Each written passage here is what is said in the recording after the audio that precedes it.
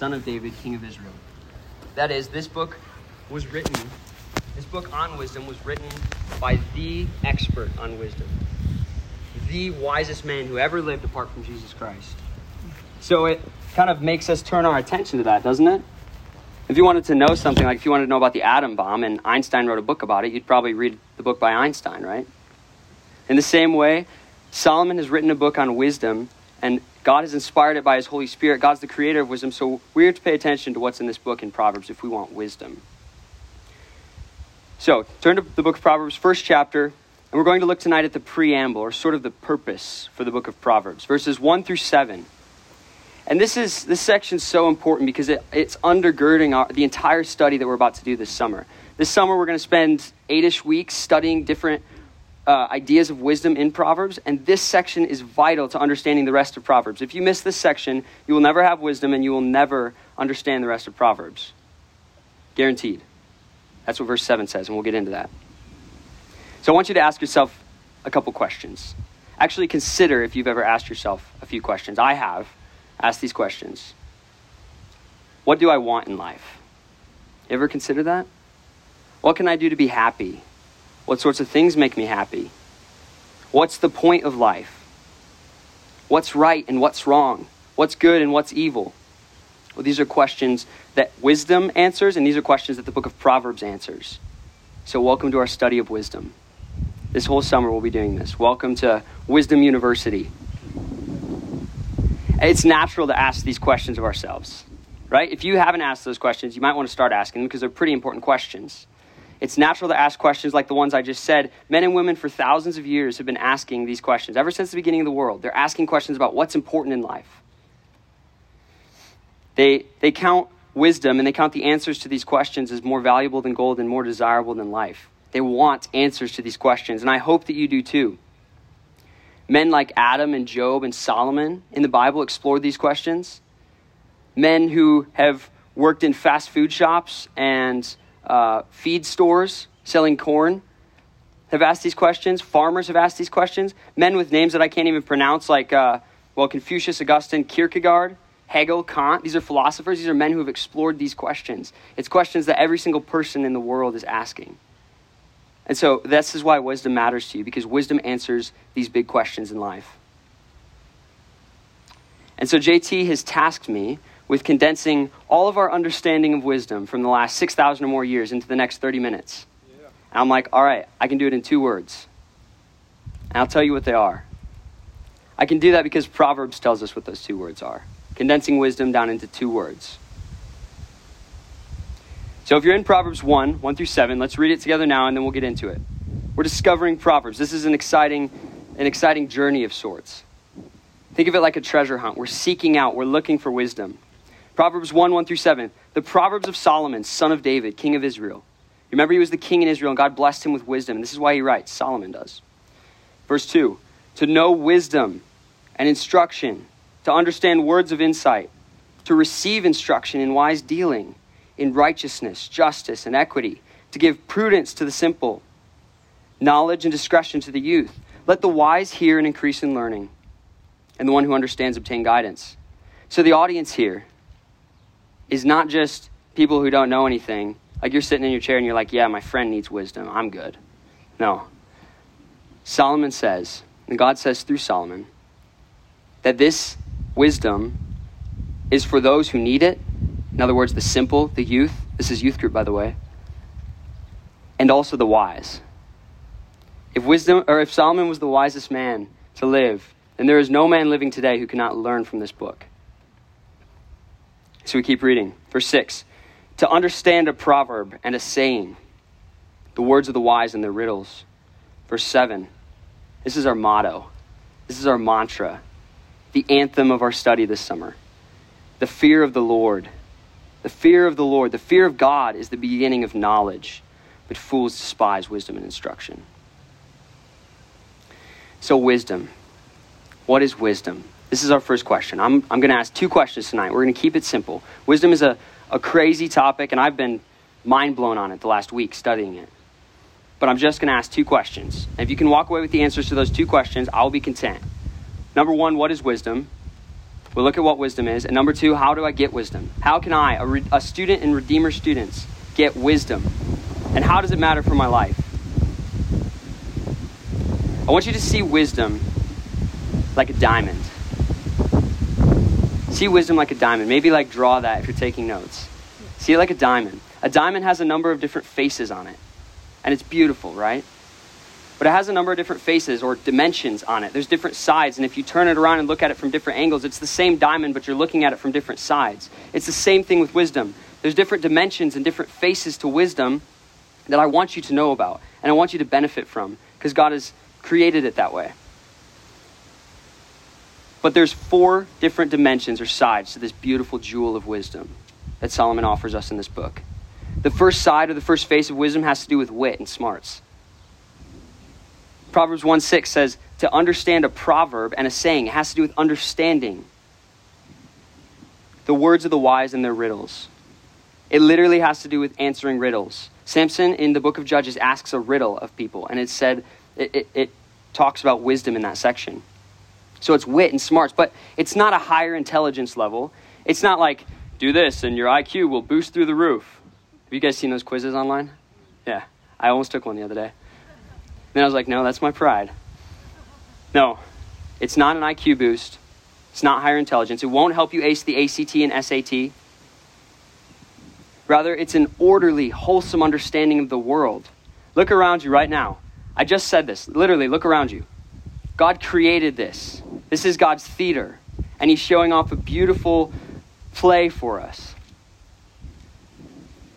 And it is through wisdom that we understand how the world works. We understand the order that God has created the world in. This is the first part of wisdom. The second part of wisdom, or the second face, if I could rotate that jewel for you, that diamond, the second face of wisdom is practical. Some of the 6th graders maybe are sitting here like, man, who cares about wisdom? I want you to care about wisdom because it's practical.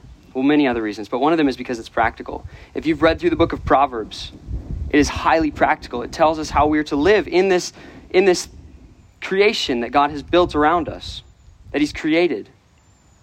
If God's the creator and he sets the rules, God is telling us the right way to live, the best way to live. This is the living well aspect of wisdom. So that's the second side. So wisdom is wit and smarts. It's practical. Thirdly, wisdom is spiritual. I'm turning that diamond again for you. Look at this new side. Wisdom is spiritual. You see, in the Word of God, wisdom is always attached to obedience and a knowledge of who God is. In other words, it's spiritual. Whenever wisdom is brought up, it has to do with obeying God, and it has to do with knowing about who God is. And again, if you look around you, creation is a witness to the fact that there is a God. Romans 1 says that. There is no such thing as an atheist. Everyone's a theist. So you might as well get to know God. The fourth is moral. Turning the diamond that one last time. The fourth aspect, or the fourth face of wisdom, is moral. And this kind of connects with the other two, but it's being able to know and divide between what's good and evil. Redeemer students, do you come into situations sometimes? I know you do because I do. Do you come into situations where you don't know what's good and what's right in the moment? Where you have a choice to make? If you remember in 1 Kings 3, Solomon has a dream and God asks him what he wants, and his prayer is not for wisdom, actually. We always say it like that, but his prayer is for a heart that can discern or tell between good and evil, a heart that can divide between good and evil. And so that's another aspect of wisdom. It is moral. It helps us understand what is good and what is right. And again, that has to do with the fact that God has created this world and he has set the rules and he's the one who tells us what wisdom is. So, this jewel I have for you, the Word of God offers you this invaluable jewel, this four-sided diamond. You can have it. The question is now, how do I get it? So the first question is, what is wisdom? It's wit and smarts, yeah. It's practical. It's spiritual. And it's moral. And don't you want the diamond? You can have the diamond in the Word of God. Question, how do I get wisdom? Well, I've told you, I made a very tall order for myself. I told you I can condense 6,000 or more years of human understanding on wisdom. This thing that has blown the minds of the greatest people, greatest minds who've ever lived. They can't quite comprehend it. And I've said I can say it to you in 2 words. How can I get wisdom? Fear God. Fear God. Look at verse 7. See, verses 2 through 6 describe to us what wisdom is, and that's what I've just told you. Now look at verse 7.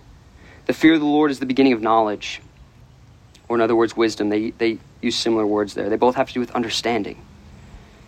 The fear of the Lord is the beginning of knowledge, but fools despise wisdom and instruction. So these 2 words that I've just given you, fear God, is the difference between you living a good life or a bad life. Not in Rich's sense, but a truly good life or a truly bad life. It's the difference between you being a wise person or a fool. And there's nothing good said about fools in the book of Proverbs. So fear God. Let me help you put this into perspective, okay? As you guys are thinking about life, as you're thinking about what you're going to do with your life, what makes you happy? The book of Ecclesiastes talks about a man who tried everything. Everything under the sun. Literally everything you could possibly imagine to make you happy. He tried it. This is moving. He tried it. He tried food, drink, money, riches, love, work, fun and entertainment, knowledge, book learning, literally everything, that and far more. And do you know what he says? He doesn't say, yes, I highly recommend the calamari down there. No.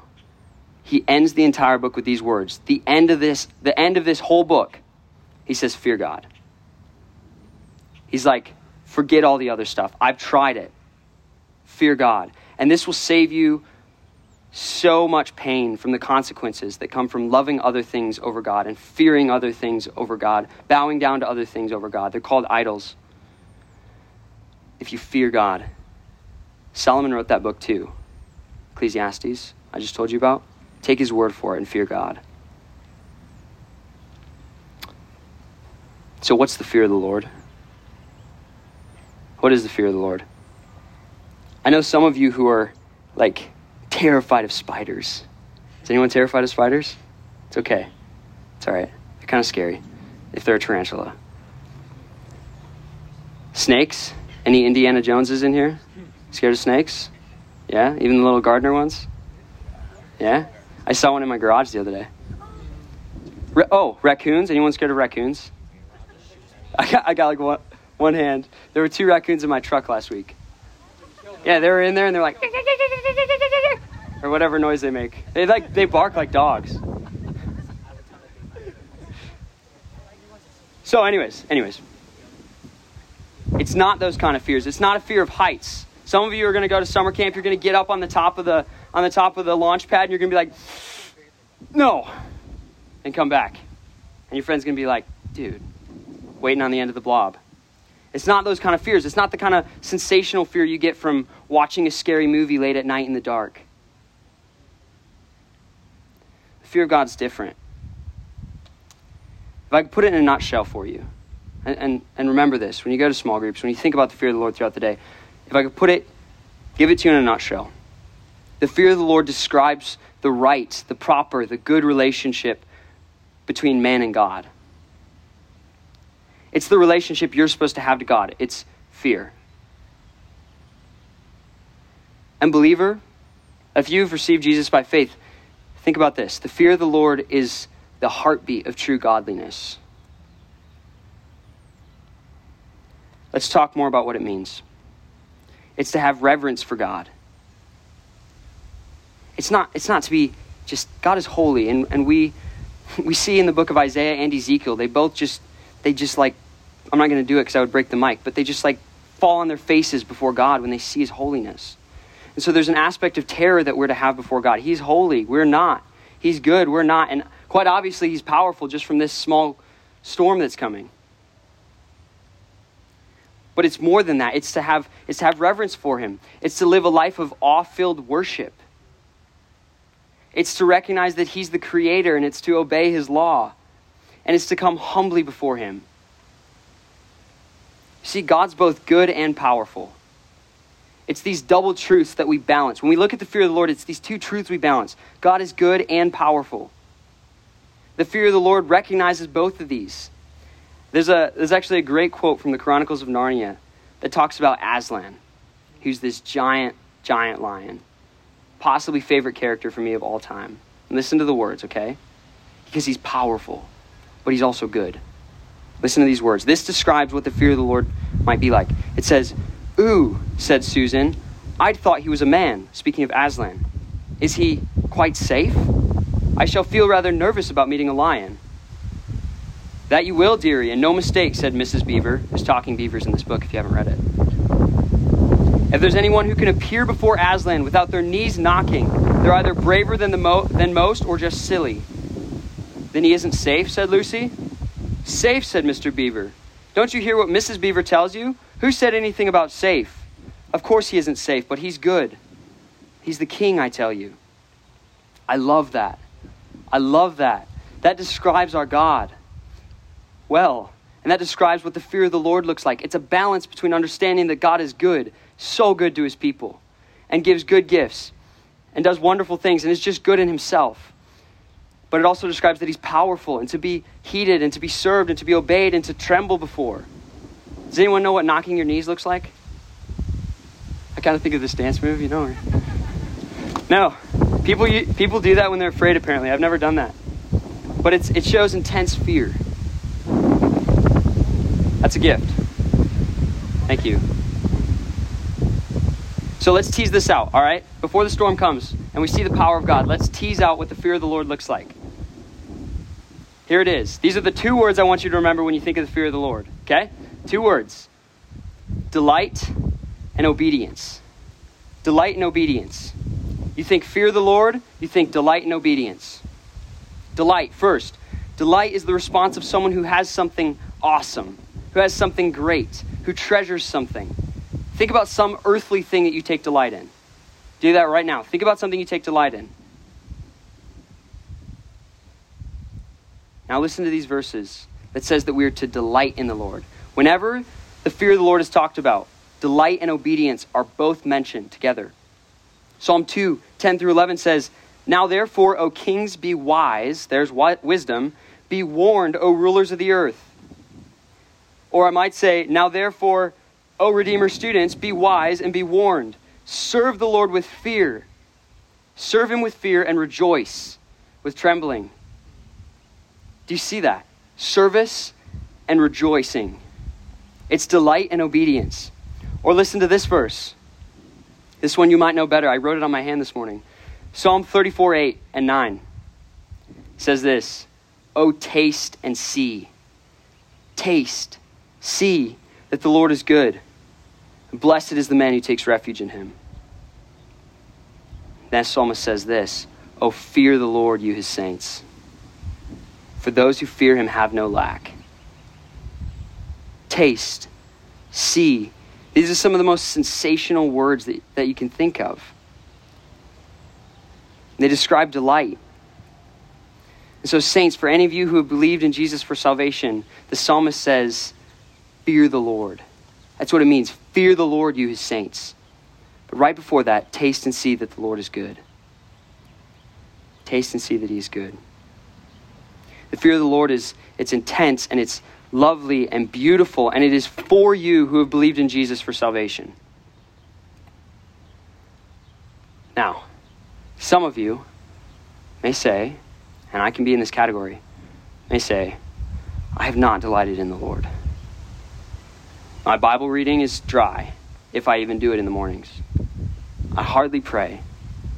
I have no desire to evangelize. Even coming to church sometimes is hard. Sometimes I come more for my friends than I do because I want to hear God's word and because I want to worship." But if that's what you're saying in your mind right now, I just want you to see that you're missing the beauty of the delight. That delight we're taking in the Lord, you're missing the beauty of it if all of the excuses are focused on yourself. Because the delight you take isn't in the way you perform before God, it's in the person of God. Oh, this verse, Isaiah 11, 1 through 3. We know the first part of it, but I'm going to read the second part of it. It says this, there shall come forth a shoot from the stump of Jesse, and a branch from his roots shall bear fruit. You guys heard that? Yeah? We know it's talking about Jesus. But it says this, and the Spirit of the Lord shall rest upon him. Listen to these wisdom words. The Spirit of wisdom and understanding, the Spirit of counsel and might, the Spirit of knowledge and the fear of the Lord, and his delight, Jesus' delight, shall be in the fear of the Lord. So here's the beauty of it. There's only one who has perfectly feared the Lord. There is only one who is perfectly delighted in the Lord. And it is by faith that he is yours. So when I say delight, don't think about your works. For now. Don't think about your Bible reading. That sounds contrary to what you usually hear at church. But I just want you to fix your gaze on the face of Jesus, and I promise you that will cause delight.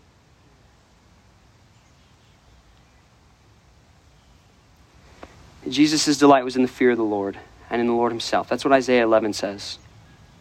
And you will not fear God. You will not fear God until you've already delighted in him.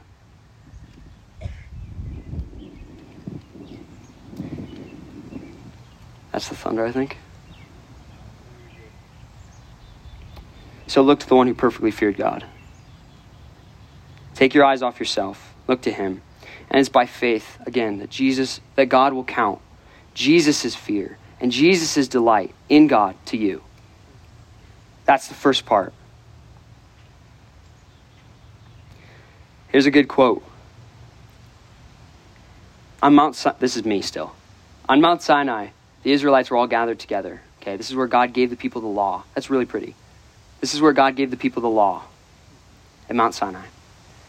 And he gathers them around the mountain, and it starts flashing lightning. We might see lightning tonight. Lightning's ripping out of the sky. There's these trumpet blasts going on. There's a cloud covering the mountain. The people don't know what's going on. They're terrified. They're literally shaking, and they are like, Moses, we cannot be a part of that. They try to get out of there. They're scared. And that was God's presence coming down. So keep that in mind as I read you this quote. The thunder from Mount Sinai, in other words, the law, can never produce delightful fear, only terror. But the blessings from Mount Zion, that's the gospel. That's the face of Jesus I told you to look on. The blessings from Mount Zion will produce fearful delight. Yeah, end quote. Now obedience. That's delight, okay? Fear of the Lord. You got two words, delight and obedience. That's delight. Now here's obedience. Obedience is always connected with the fear of the Lord. God's people, the people who fear God, obey him. Think of a king, and you come into his courtroom, and he is a powerful king with armies, with wealth. Think like King Solomon. And maybe you're just a beggar, and you come in there. You are going to do whatever the king says because he's powerful. And so those who fear the Lord always, they will mess up, but their desire is to obey the Lord. And so remember that you will not obey the Lord until you've delighted in him. Delight first, then obedience. But obedience nonetheless is an aspect of the fear of the Lord. Write these references down and look at them in small group. Here you go. Deuteronomy 6:13. Hope you have pens. Deuteronomy 6:13. Joshua 24:14. And Ecclesiastes 12:13. They all talk about the fear of the Lord in connection with God's law, with obeying God. So this is the second mark, obedience, of a man or woman who fears the Lord. I'm going to read Deuteronomy 10:12 for you. This is a quick glimpse. It says, and now, O Israel, or I will say, and now, Redeemer students, what does the Lord your God require of you? But to fear the Lord your God, to walk in all his ways, to love him, to serve the Lord your God with all your heart and with all your soul, and to keep the commandments and statutes of the Lord. That is the law. That is what we are commanded to do. Even as believers, that's our marching orders. That's our command from God. But it will only happen. You will only obey the law out of a heart of delight in God. Once you've looked on the face of Jesus, then you can look at the Ten Commandments. For those who have never seen the face of Jesus, for those who have never delighted in Jesus, you can look at the Ten Commandments all day, but you will not get anywhere. Because God says, The commandment is to walk in his ways and to love him. And if you have not seen Jesus' face, if Jesus is not yours by faith, then you do not love God. So if the fear of the Lord was a plant, think about a plant. If the fear of the Lord was a plant, obedience is the plant and the fruit, but delight is the soil. And out of that rich soil of delighting in God, obedience will grow. Believer, take heart. It is the Lord who sanctifies. And he has planted the seeds of salvation, and out of that rich soil of delight in him, obedience will come.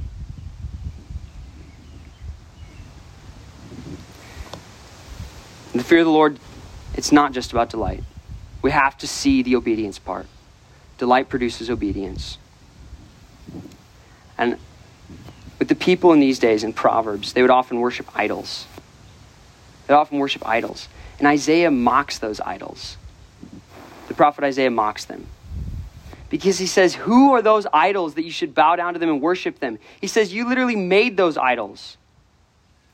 And then he starts mocking him and he's like, what, are they off on vacation? Are they in the bathroom? But you who have received Jesus by faith, you serve the one true and living God. Therefore fear him, delight in him, obey him. I desire to live a holy life next to you who are living holy lives, because we have delighted in the fear of God. And we've delighted in the Lord. So this is how the fear of the Lord is tied to wisdom. Here's our study in wisdom, and this is how the fear of the Lord is tied to it. When we delight in the Lord, our affections are rightly ordered. When we're taking delight in the Lord, he's the chief love of our hearts. That's my prayer for you. Wisdom is holding God as the chief love of your heart. Not money, not parents, not your school grades, not your sports, not your crush, not your friends. Nothing. It's holding God as the chief love of your heart. So taste and see, believer, tonight. Taste and see that your God is good. And fear him. And walk in obedience. That's wisdom. And no, you want wisdom? 2 words. Fear God. Father, thank you for this night. Lord, I pray that you give us an awesome storm later and show us your power. Thank you even for showing us your beauty in the clouds right now. I pray that rather than looking on the beauty in the clouds and delighting in you, I pray that the students would look on the beautiful face of Jesus by faith